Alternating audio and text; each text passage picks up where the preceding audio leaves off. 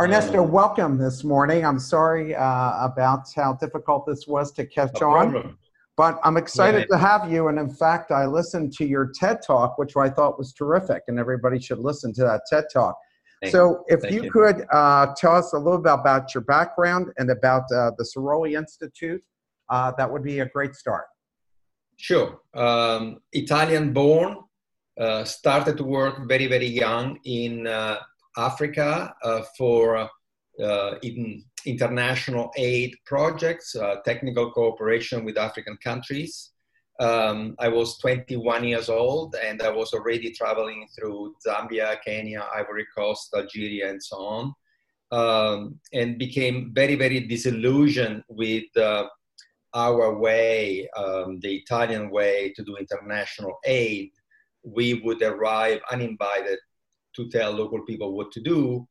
And when you do that, you usually suffer the consequences of your arrogance because, as I described in my TED talk, we arrived in Zambia convinced that we could alleviate the hunger of the local people. So we taught local people how to plant tomatoes and zucchini and Italian agricultural produce.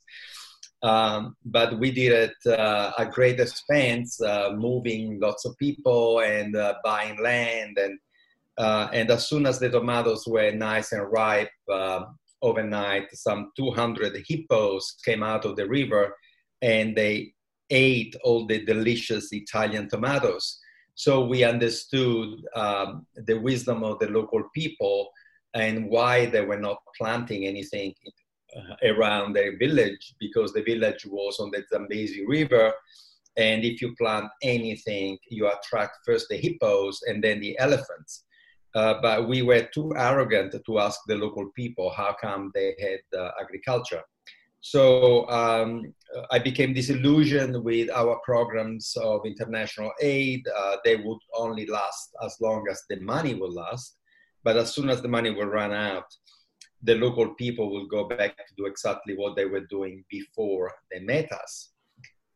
So I became intrigued by an economist who was working in Africa at the same time. He was of German background, working in England.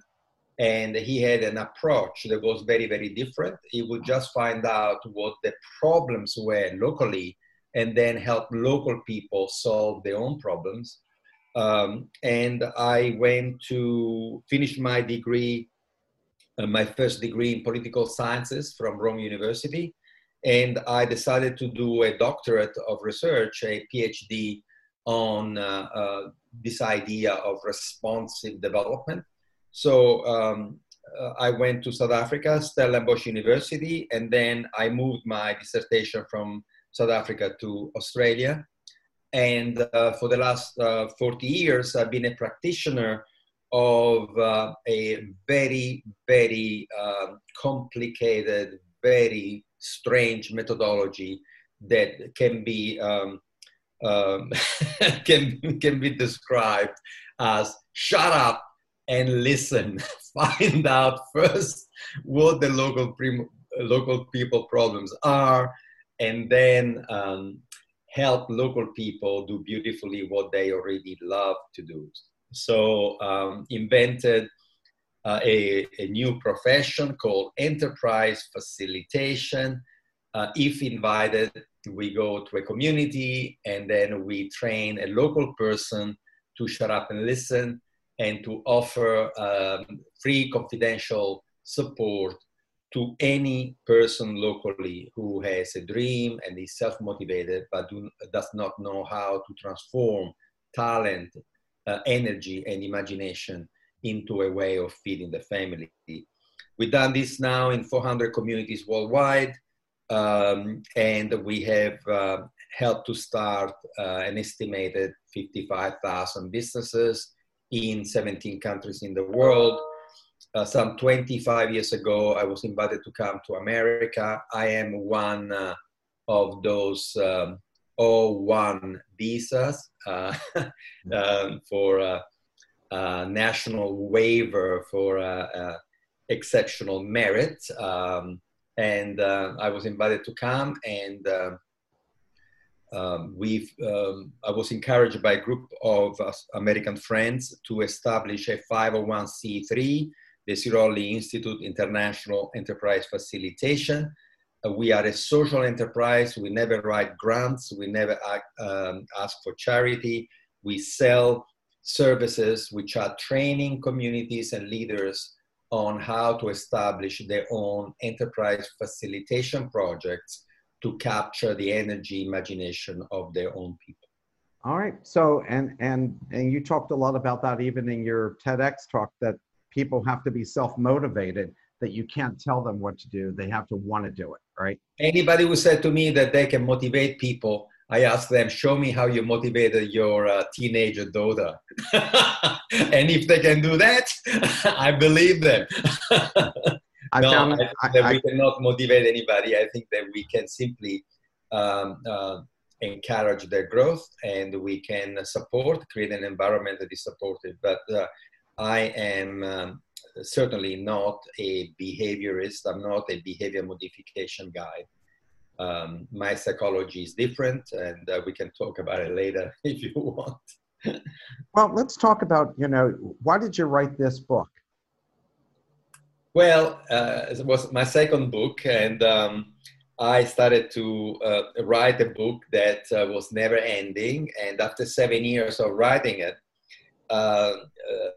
Martha, my wife and colleague and my partner, Martha said to me that I needed an intervention, because I was I was like a dry addict. I was addicted to my book, and I would never let it go. So we spoke to a publisher in New York, Square One Publishing, and Square One employed a copy editor to come in, take the book, the manuscript out of my clenched fists, and create a book that he wanted was to be very readable, very simple to understand, that was basically encapsulating what we taught our enterprise facilitators to do in villages when people would come to say, we are 47 women, we are producing turmeric,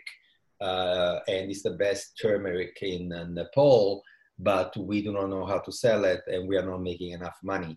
Or what do we tell people who have a passion for something, but they cannot make a living out of it? So the book is very much business support, business advice that we share with would-be entrepreneurs, and is something that comes out of experience, comes out of doing it. I never studied business, I studied psychology. So it's an application of psychology to entrepreneurship.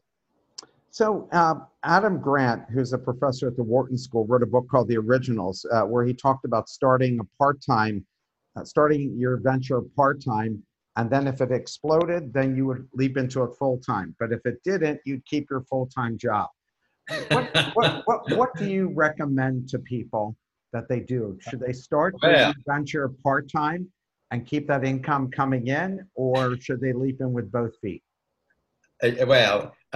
We can be, I think there is lots of wisdom in what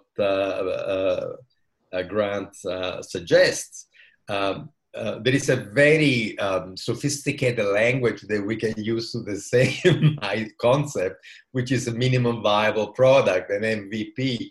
Before you stop doing your daily job, you should have somebody taking your product to the market to show it to 200 possible potential buyers, to say, if we were to make this, would you purchase it? And if you get 80% say, wow, fantastic, please do it, then you're in business. So what we recommend is that as soon as possible, you should, instead of hiding the secret and say, I cannot show this invention to the world because it's the best thing, after sliced bread, what we say is that no, that's not wise. What you should say, you should go to the market as soon as possible, even with a prototype, to say, if we were to build it, would you be interested? Because there is only one boss. There is only one institution that can decide whether your product is going to sell or not, and that's the market. And the market is fierce. The market has no pity, takes no prisoners. So it's a very, very good idea to expose your baby to the market. And I call it baby because product people tend to become so attached to their invention that to them is like a baby. And you will see when we touch upon the psychology of the creator of the product, they actually are not the best people to take the baby to the market because they cannot take rejection. So we advise our entrepreneurs with a nice product or a new service to immediately partner with a marketing person, a commercial person who can take the product to the market, listen to the feedback, come back to say they want it, but they only want it if it is pink, because women have discovered these backpacks and you only make them camouflage and they wanted pastel colors.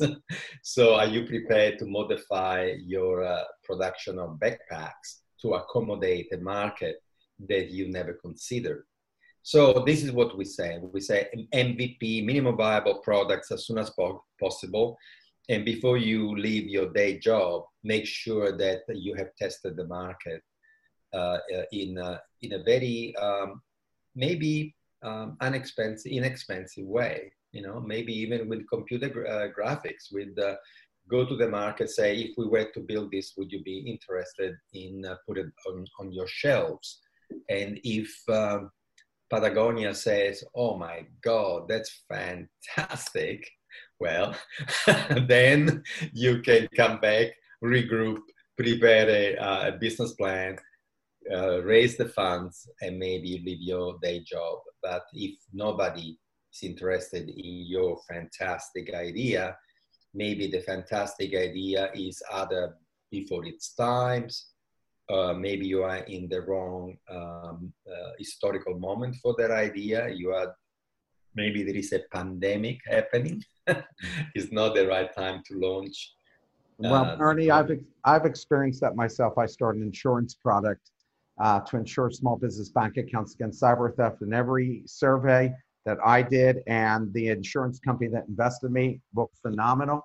And then when we went to sell it, it was a very inexpensive product. You bought it online, 2 minutes and 40 seconds. You filled out the application, you were done. But we were too far ahead of it because even though the surveys looked good, when we actually asked people 10 months into it, when we were getting essentially no sales, and we said to them, is it a problem for you? Only 7% of people responded that they thought it was a problem for them. And now, of course, every insurance product now for cyber insurance now includes what we were offering 6 years ago, but we were too far ahead of it. Why is it important to love what you do? I mean, there's a real importance to that for survival, right? You know, because the ups and downs. So why is it important to love what you do? Because business is too hard and you get knocked back. And if you don't really love what you're doing, you are going to become discouraged after the first, 5 times that, you have to start again from scratch because all your plans were false, because the market is so cruel. If you don't love what you're doing, the first time, second time, third time, then you have to, crawl up again from the dust, you're going to give up. So love is, there are 2 words. One is love, the other one is passion. And when I said you have to love it, I also say you have to be passionate about it. Now, being passionate about it is much more relevant because the word passion comes from the Latin and it means to suffer. That's why we call the passion of Christ on the cross, was the suffering of Christ on the cross. So to be passionate means be prepared to suffer for it. And in business, you have to be prepared to suffer for it. And the best definition of entrepreneur that I got ever is from a legendary investor in Silicon Valley, Bob Bozeman. His venture capital firms invested in 360 Silicon Valley startups. This guy is a legendary. In fact, you should interview him, Mark. Uh-huh. And but his definition of entrepreneur is somebody who wakes up in the middle of the night with an anxiety attack because he does not know how to pay the salaries at the end of the month. And only those who've been in business understand the elephant on the chest, the feeling of waking up with a panic attack in the middle of the night, not knowing how to carry on. And what he was telling us at this meeting some time ago was that the average entrepreneur has suffered of the elephant on the chest in some dramatic measures, at least 2 or 3 times in their professional lives. So you have to be prepared to suffer, and you're not going to be prepared to suffer unless you love what you do. What's your definition of entrepreneur? I mean, you gave us that definition, but like for instance, my father was a shopkeeper in a small town, never wanted to expand beyond that. Do you think entrepreneurs are people who are building scalable businesses, or entrepreneurs can be anybody who starts a business? I would like to give you this is a kind of interesting story because the Anglo-Saxon word used for entrepreneur, the Anglo-Saxon people say that that's a French word. And I'm Italian. And we Italians like to tease the French. And we said to the French that they have no language. That's why they invented miming. It's because all the language, the French, is all Latin. And the word entrepreneur is identical to the Italian word intraprendente. It's exactly the same word. So if the French call it entrepreneur and we call it intraprendente, obviously there is a mother word, there is an original word that is neither Italian, not French. And that word is Latin. So I went to find out what the word entrepreneur was in Latin. And the word in Latin is come from the word intraprehendere. And intraprehendere, I'm going to show it to you. Intraprehendere.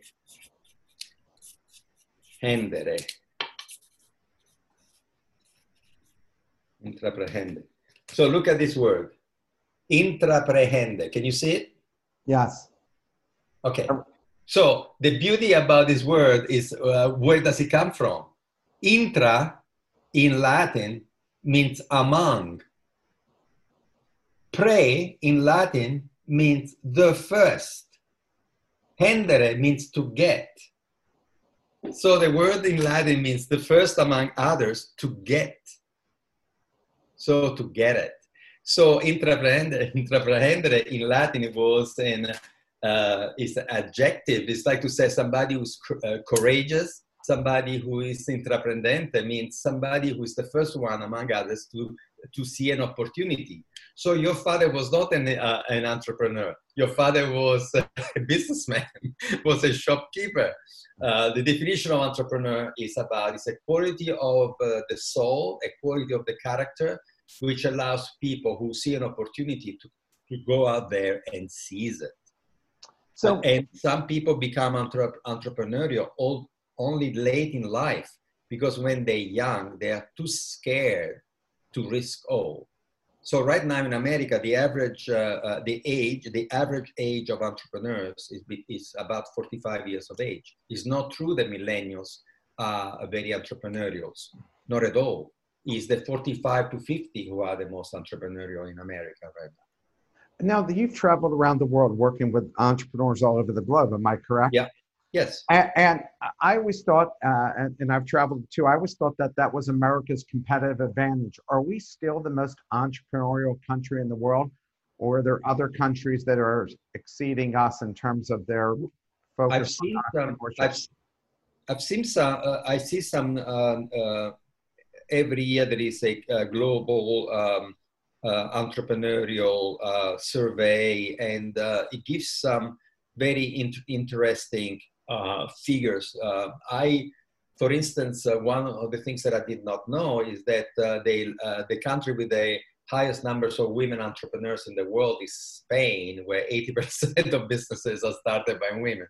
But America has the reputation, not numerically, I don't think that America is the most entrepreneurial, but certainly in terms of quality and of investment, the competitive advantage of entrepreneurship in America is the amount of venture capital that America has at its own disposal.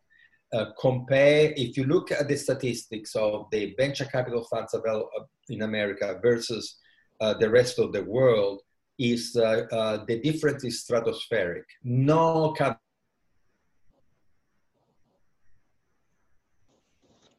Whoops. Americans are prepared to use to back enterprises. The greatest feature of the American middle class, the American wealthy individual is the willingness to risk investing in new ventures. And I think is the greatest compliment to your personality, to the economy, and to the strengths of American resolve to point to innovation as a possible, betterment for everybody's future. So huge investment in entrepreneurship. That's what distinguishes the American society. Is there any countries that stand out for you that America is competing against in terms of the quality of entrepreneurship?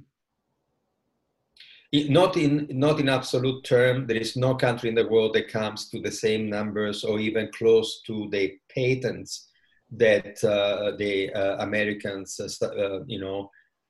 submit to your patent office. No country in the world comes closer.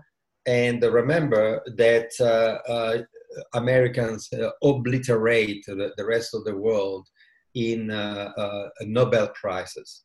Americans have won 380 Nobel Prizes, and this is, you have obliterated the rest of the world in the last century. So there is an extraordinary amount of research that Americans still conduct. And remember that the technology that we use in this phone, as you well know and you well understand, all the bits of technology were government owned. And it was government patents that had been utilized by private sector. And the American public would really like to make money. The American government should have trademarked everything and get the royalties from all over the world, because the technology was not private technology. The technology was public technology that your advanced research had generated. So Americans like to hate the government. They have this kind of disdain for the government, but actually the American government has the one that has won the war, the Second World War. The American government has funded pure research that has really created the preconditions for your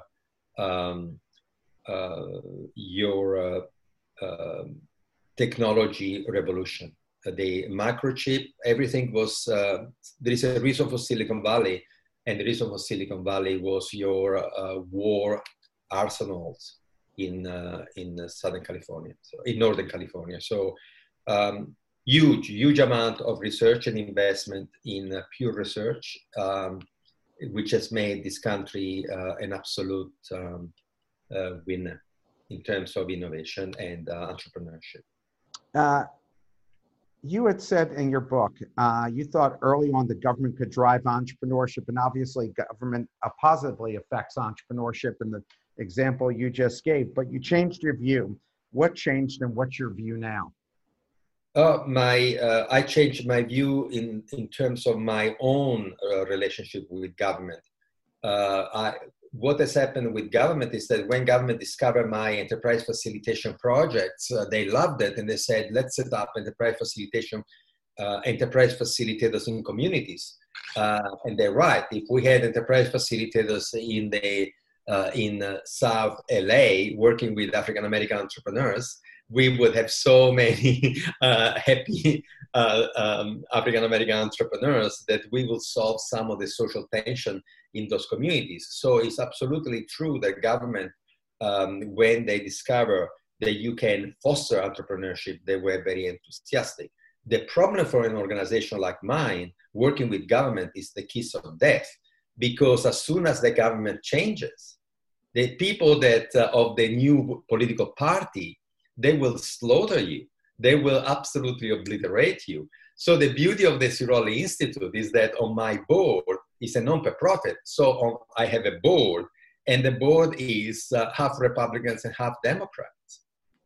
And people say, how did you manage that? And I said, because they both love what we do, but for completely different reasons. The Republicans on my board, they believe that entrepreneurship is the way America has been founded. And they said that what we do is patriotic, because we help people not by giving them money, but we teach them how to fish. We teach them how to set up successful companies.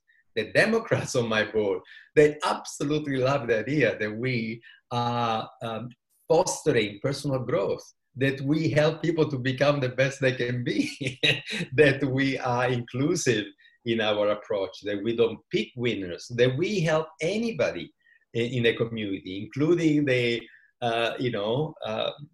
cleaning lady from Mexico who wants to set up a cleaning company. And from being employed as a cleaner, we help her in California to set up a cleaning agency where she employed some 12 other Latino women to go and clean the houses of people. So we transformed the cleaning lady into an entrepreneur. So we have both people on our board.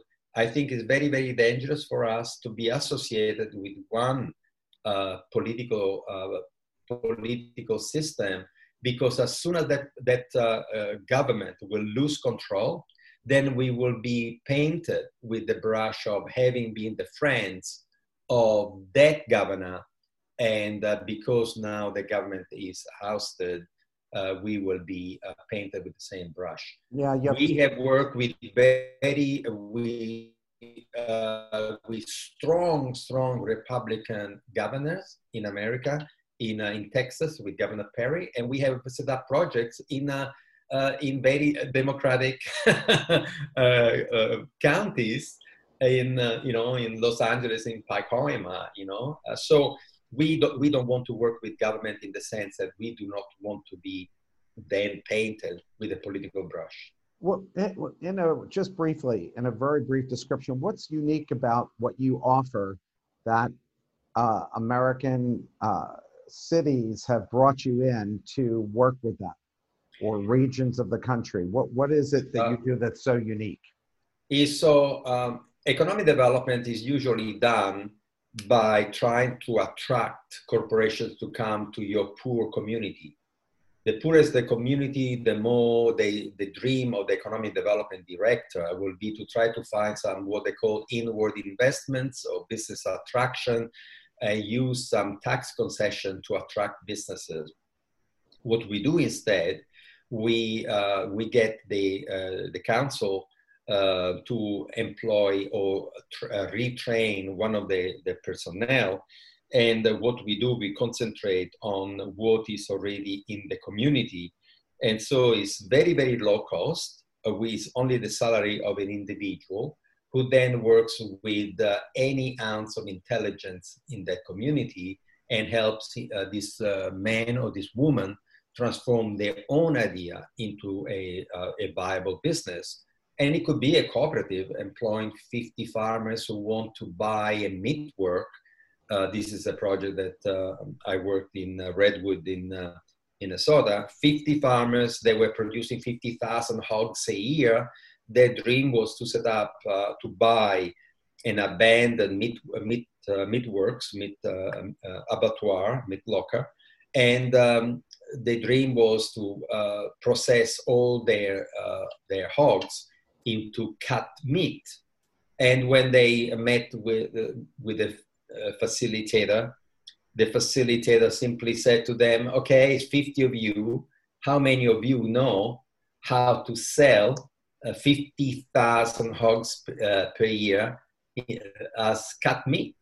And nobody knew how to do that. So we said, okay, 50 of you, 50 produce the hogs.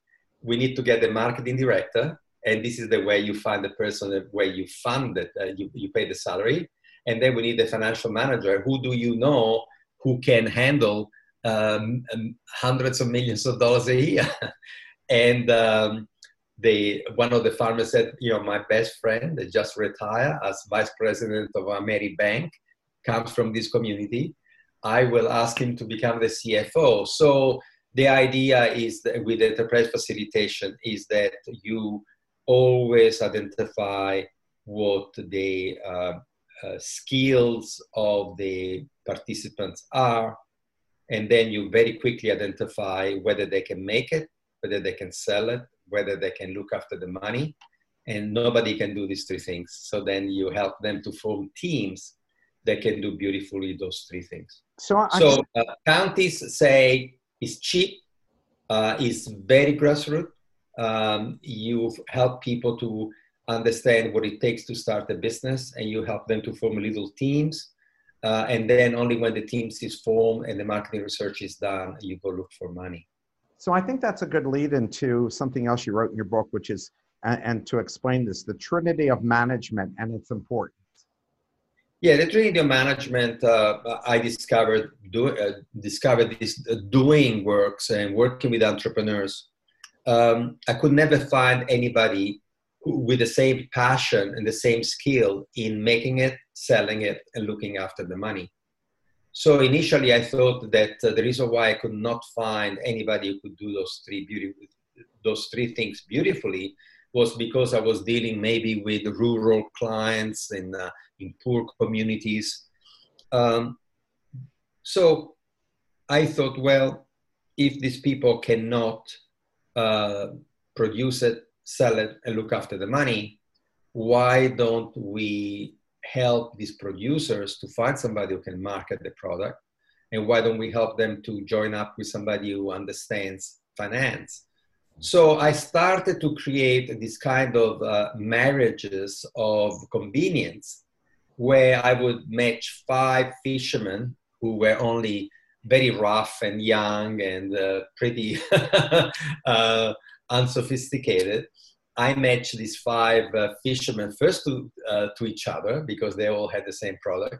And then I suggested that they would, employ the services of a marketing consultant to tell them where he would try to sell the tuna.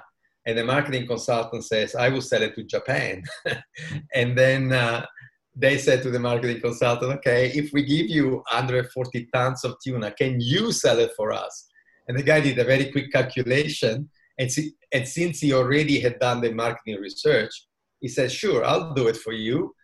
Then we discovered, we got the wife of one of the fishermen, was a lady working a CPA, chartered accountant. She had worked in a bank for 13 years. She joined the company, full time. And we sold 140 tons of tuna in Japan instead of 60 cents a kilo at $15 a kilo. So they made $5.7 million in the first year. I thought, okay, that was pretty, that was pretty easy. So when people started to come to me, I said, why don't you do what they did? You know, why don't you concentrate in doing what you love to do? But why don't you find people who can do beautifully what you hate doing? So trade management was born as a concept a couple of years into telling people to form teams. And then when I came to America, I discovered that actually that was the way Silicon Valley works, where in Silicon Valley, as soon as you have half an idea, you start to talk to everybody. It's a very collaborative environment, and you soon find out people who have experience in the fields where you don't have experience, and you join forces. So discover that Silicon Valley, no company in Silicon Valley was ever set up by one person. I discovered that actually what I was doing in rural country towns in Australia was very valid all over the world with every entrepreneur. And I discovered the names of the people involved in the iconic American companies. I discovered who was next to Edison, Carnegie, Ford, Westinghouse, Henry Ford.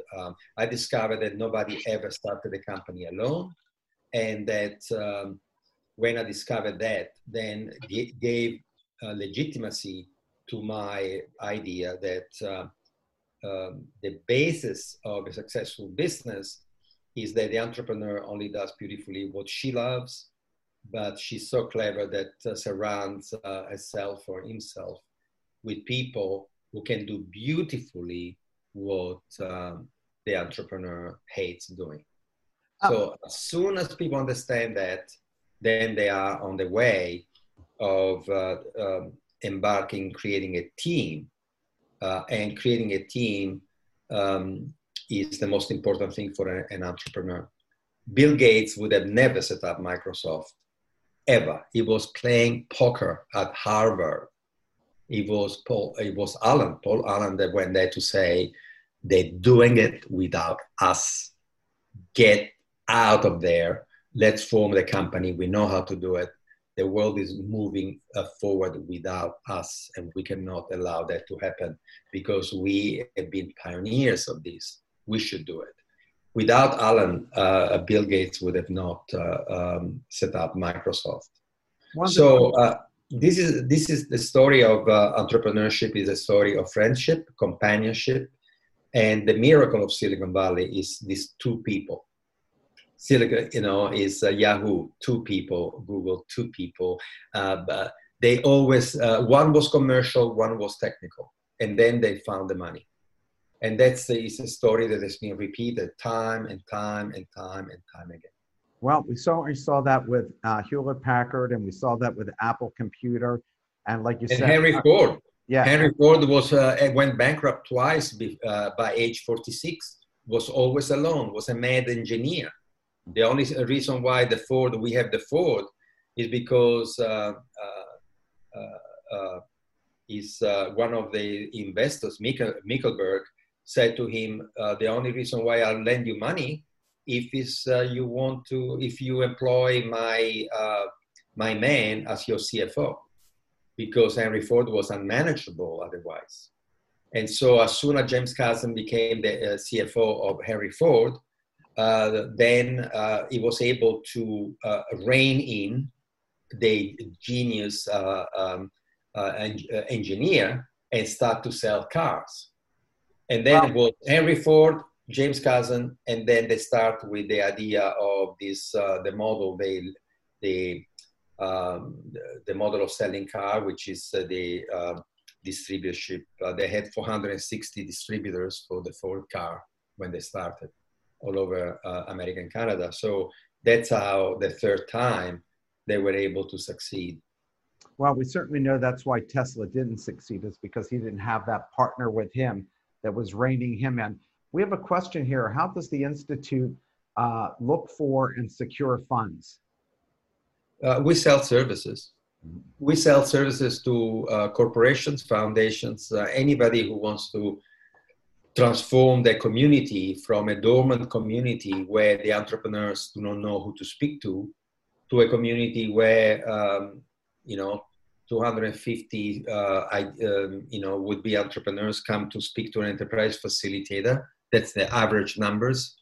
And so in that community, you get between 20 and 40 startups. And if you have a community, a rural community or in a city, where the only thing you see from outside is misery and poverty, the moment that you establish an enterprise facilitation program, you start to see how intelligent and how smart the local people are.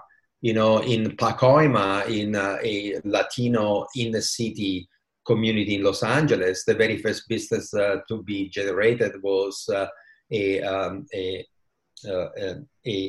auto wash, a car washing service set up by this Latino woman, and the second one was a childcare. And all of a sudden, all these ideas and all this intelligence came to the fore simply because there was a person there who was paid to shut up, listen, and help to find the people to form these teams of competence. Well, you've now observed lots of entrepreneurs, and I'm sure in your mind you've developed a profile. When you meet somebody, you think this person's got what it takes to be successful. What are the traits that you've noticed over time from successful entrepreneurs that you've worked with and studied? Why are they successful and others aren't? It's interesting because somebody said to me, Ernesto, we receive funding for the government for 45 new enterprises a year, but we receive 500 applications. So what criteria we should use to select out of 500 proposals, the 45 that we can fund? And my answer was, have a look at the people that come to you. If they come alone, forget about it. If they come with their mates, with the team, then consider it. Entrepreneurs are people who somehow maybe under duress, but still are capable of working with others, because nobody will ever succeed alone. There is absolutely no chance. There is no historical evidence of a single human being who alone has set up a successful company. There is no record. There is not even a fiction book that describes a man who can make it, sell it, and look after the money. Not even a fiction book.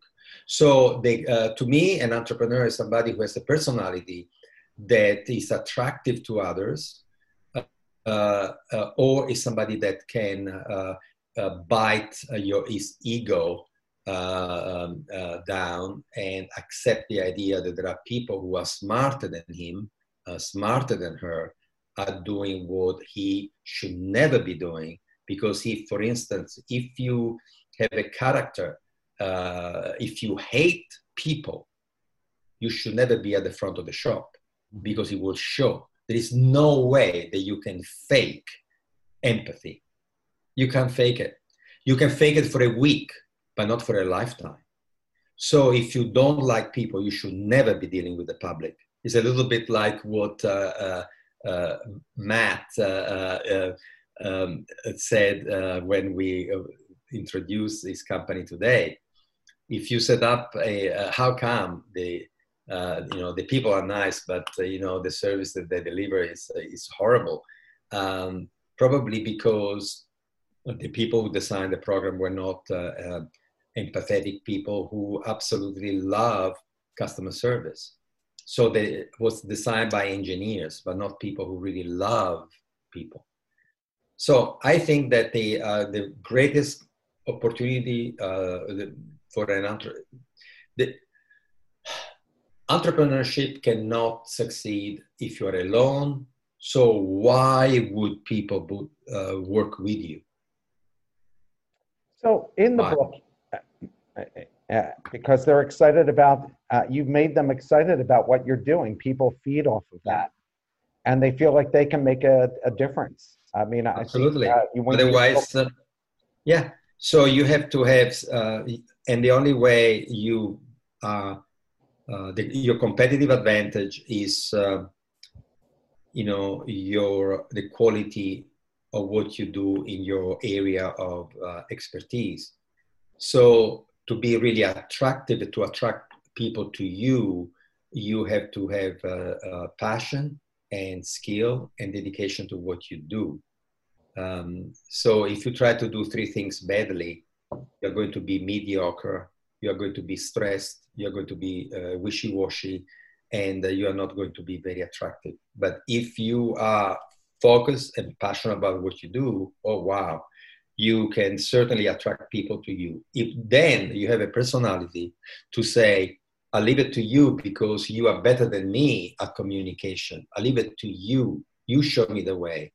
I spoke to somebody who was in the marketing of Apple, and he was working with Steve Jobs.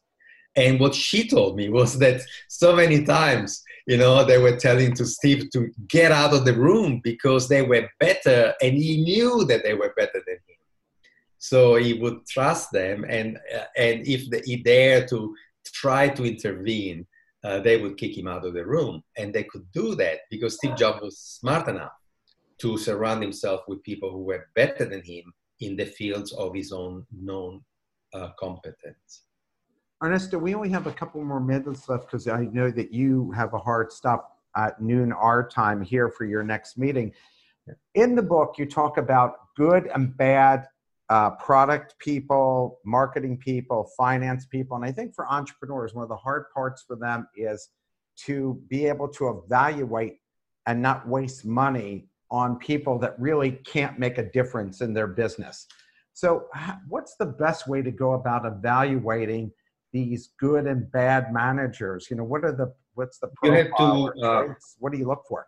You have to, traits is, first of all, no matter, if you cannot actually be in the same room with that person because you absolutely despise that person, no matter how competent the person can be, if you despise that person, you will not be able to work with that person. First of all, you have to find somebody that shares some of your values, and that, remember, this person is going to tell you something that you are not going to like, because product people, marketing people, finance people, they see the world differently. So if you're a product person, you want to produce what you want to sell what you make. The marketing person is going to tell you that the market does not want what you make, but they want in a different color, in a different shape, and in a different kind of flavor. So, and the finance person is going to tell you that no, you cannot have more money for more research. So remember, the people that you surround yourself with are going to tell you stuff that you don't want to hear. So unless you like them, unless you profoundly respect them, you will not be able to work with them. So first of all, you have to listen to your inner voice to say, do I like this person? Would I have lunch with this person every day? Is this kind of relationship, do I like this person? Because I have to be able to bite my tongue and accept what this person is telling me will always be a compromise. Am I prepared to do so? Then you have to look at, is this person is effective? So how you find out? Well, before you marry, so before you start to invest yourself in a relationship, date for a while. Don't go into a partnership with somebody you don't know. Use the same criteria for dating. You date before you marry. And I said to everybody, don't you ever go in a partnership without knowing the person very well. So start working together and make sure that the person can deliver what the person is telling you that can deliver. One of the greatest mistakes is that you sign a partnership agreement and then you discover that the person, made commitments in your name that now you have to fulfill. So it's very, very dangerous. So characteristics is, there are all sorts of shapes and form. People come in every single possible color. The reason why so many of the successful companies have started by friends is because they knew each other very well. And so my idea is try to go back to your really, really fantastic friend who was very different from you. I said to young people, don't look for people who are like you. Look for people who are different from you, people who see the world differently, but make sure that the values are shared and that you like to be in that room with that person. Do not compromise your ethics, for instance, if the person is repulsive to you. The fact that the person is wealthy or well-connected, I'm telling you, is not going to generate a successful company, because sooner or later, you're going to blow up the relationship. That's actually excellent advice, because I've been in a couple different ventures that I started, and I had a partner who was great in one, had shared the same work ethic that I did, was willing to give his all 24/7. And I had another partner who basically mailed it in after we got the financing, and turned out to be a big drag on the business. And when we needed more money, the investors wouldn't put it in unless he was willing to leave, and he wasn't willing to leave. And so that kind of cratered the business. Yeah. What is the misconception about entrepreneurs and entrepreneurship?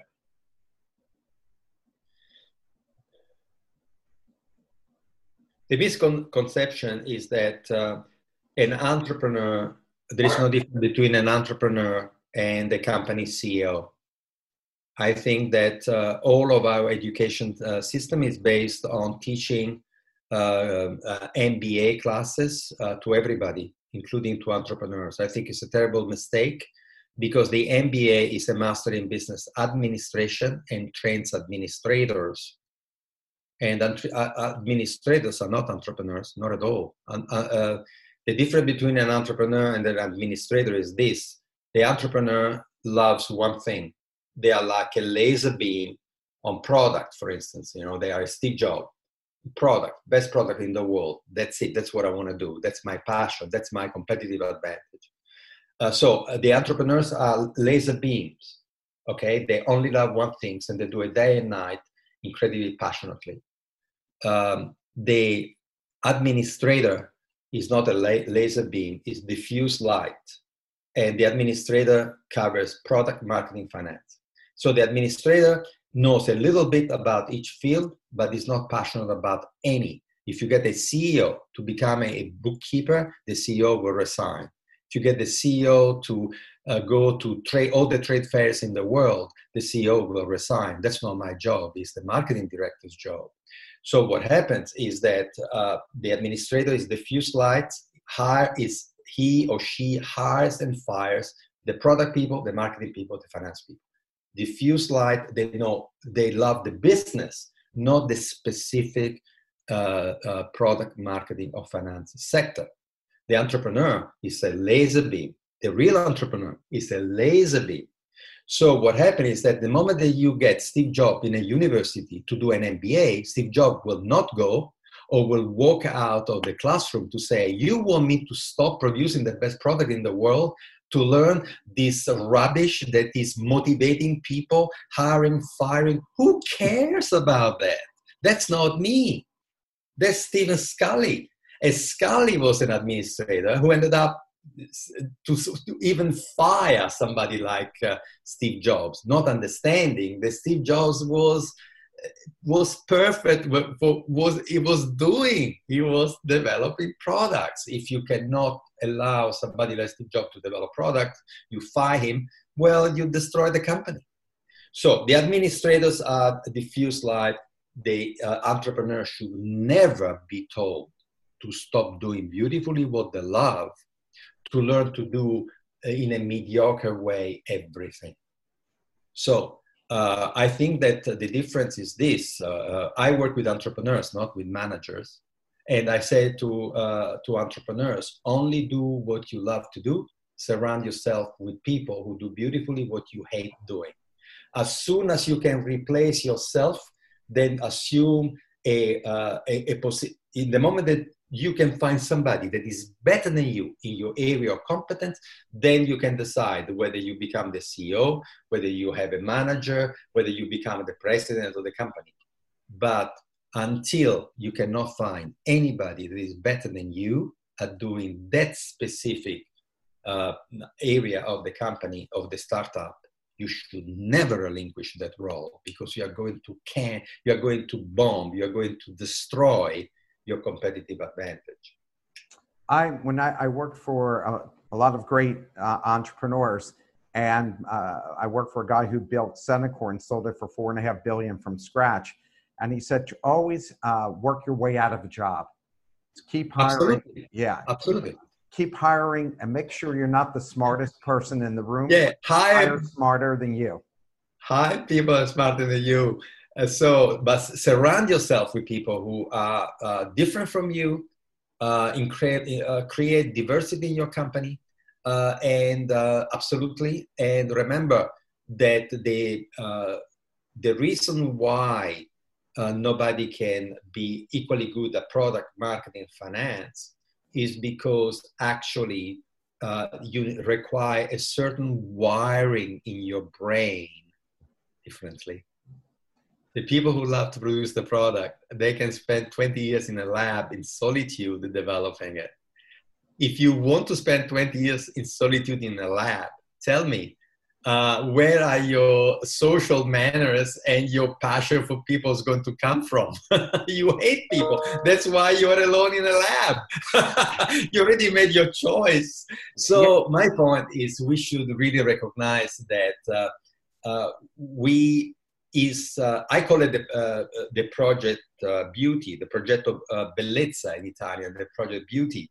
A successful company is three beautiful people doing what they absolutely love to do. People who love to produce the product, the service, people who love to find out where people need it and what people really want. And then the financial people who are not only the bookkeepers, but they are the visionary finance people who really know how to guide the direction of the company from a financial standpoint. I've always noticed that all the great successful companies have a great product idea guy at the top, like a Steve Jobs or any of the other great product idea guys like Henry Ford, and somebody who's good at management and finance below them. But when you get rid of the product guy at the top and you put the finance manager guy at the top, it rarely ever works out. In fact, when you look at Apple now, they're still living off of ideas that Steve Jobs developed, and he's gone like a decade, and they haven't come up with anything really new that they can say will carry them on for the next 25 years. Absolutely, they're done. They're done. And that's how I think the people who are going to replace Apple already exist. They are in some garage, and they will be, exploding anytime. Like the people who are going to replace Google, they already exist. I mean, I think boards get happy. I think boards who are made up mostly of finance people, like the venture capital people, get comfortable with people like themselves and are uncomfortable with people who have great imagination. And they feel like unless the thing is going successful, then they feel like, oh, we need to rein it in and we need to have that discipline. And that kind of kills the business off. Mark, I have the impression that every single quality, the product people left to own devices will self-destroy. A product person without marketing and finance will self-destroy. Of course. Because it will keep producing forever new products. And when a product doesn't sell, goes back into the workshop. The product person alone, you know who is the best example of how a product person self-destruct? You remember the guy with the Segway? Yes, yeah. $150 million in solitude, never told anybody about this fantastic invention. When he came out with the invention, discovered that it could not be insured because it could not go on the roads, could not on the sidewalks. The stuff was a toy, was not a transformation in the transport industry that he told us he was creating. So the Segway was a product person in solitude without the marketing, the intelligence, and without the finance, he self-destructed. Marketing people self-destruct by himself. You remember the guy with the famous island experience where he sold the tickets to 50,000 people, and then Yep. there was nothing there. There was a marketing guy who went bust because he sold something they did not have. That's a typical another marketing person is Theranos. What's her name? Elizabeth Holmes. She sold something that she didn't have. Marketing, only pitching. $800 million she blew. She destroyed $800 million of value in that.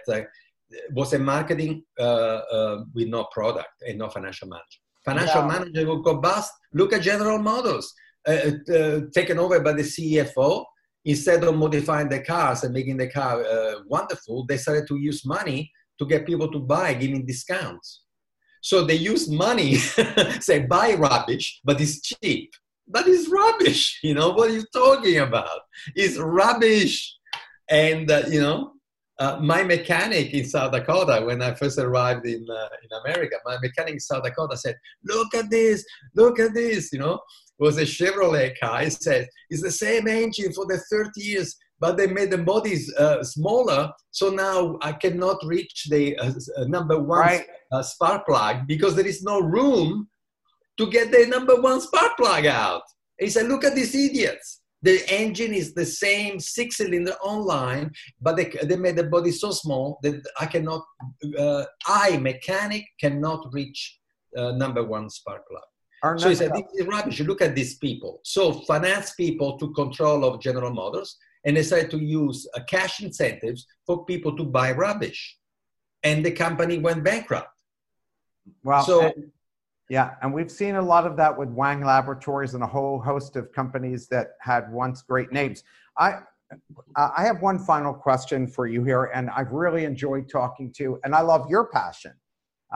And you've got great experience and stories to tell us. What magazines, podcasts, books, aside from your own, do you recommend entrepreneurs read?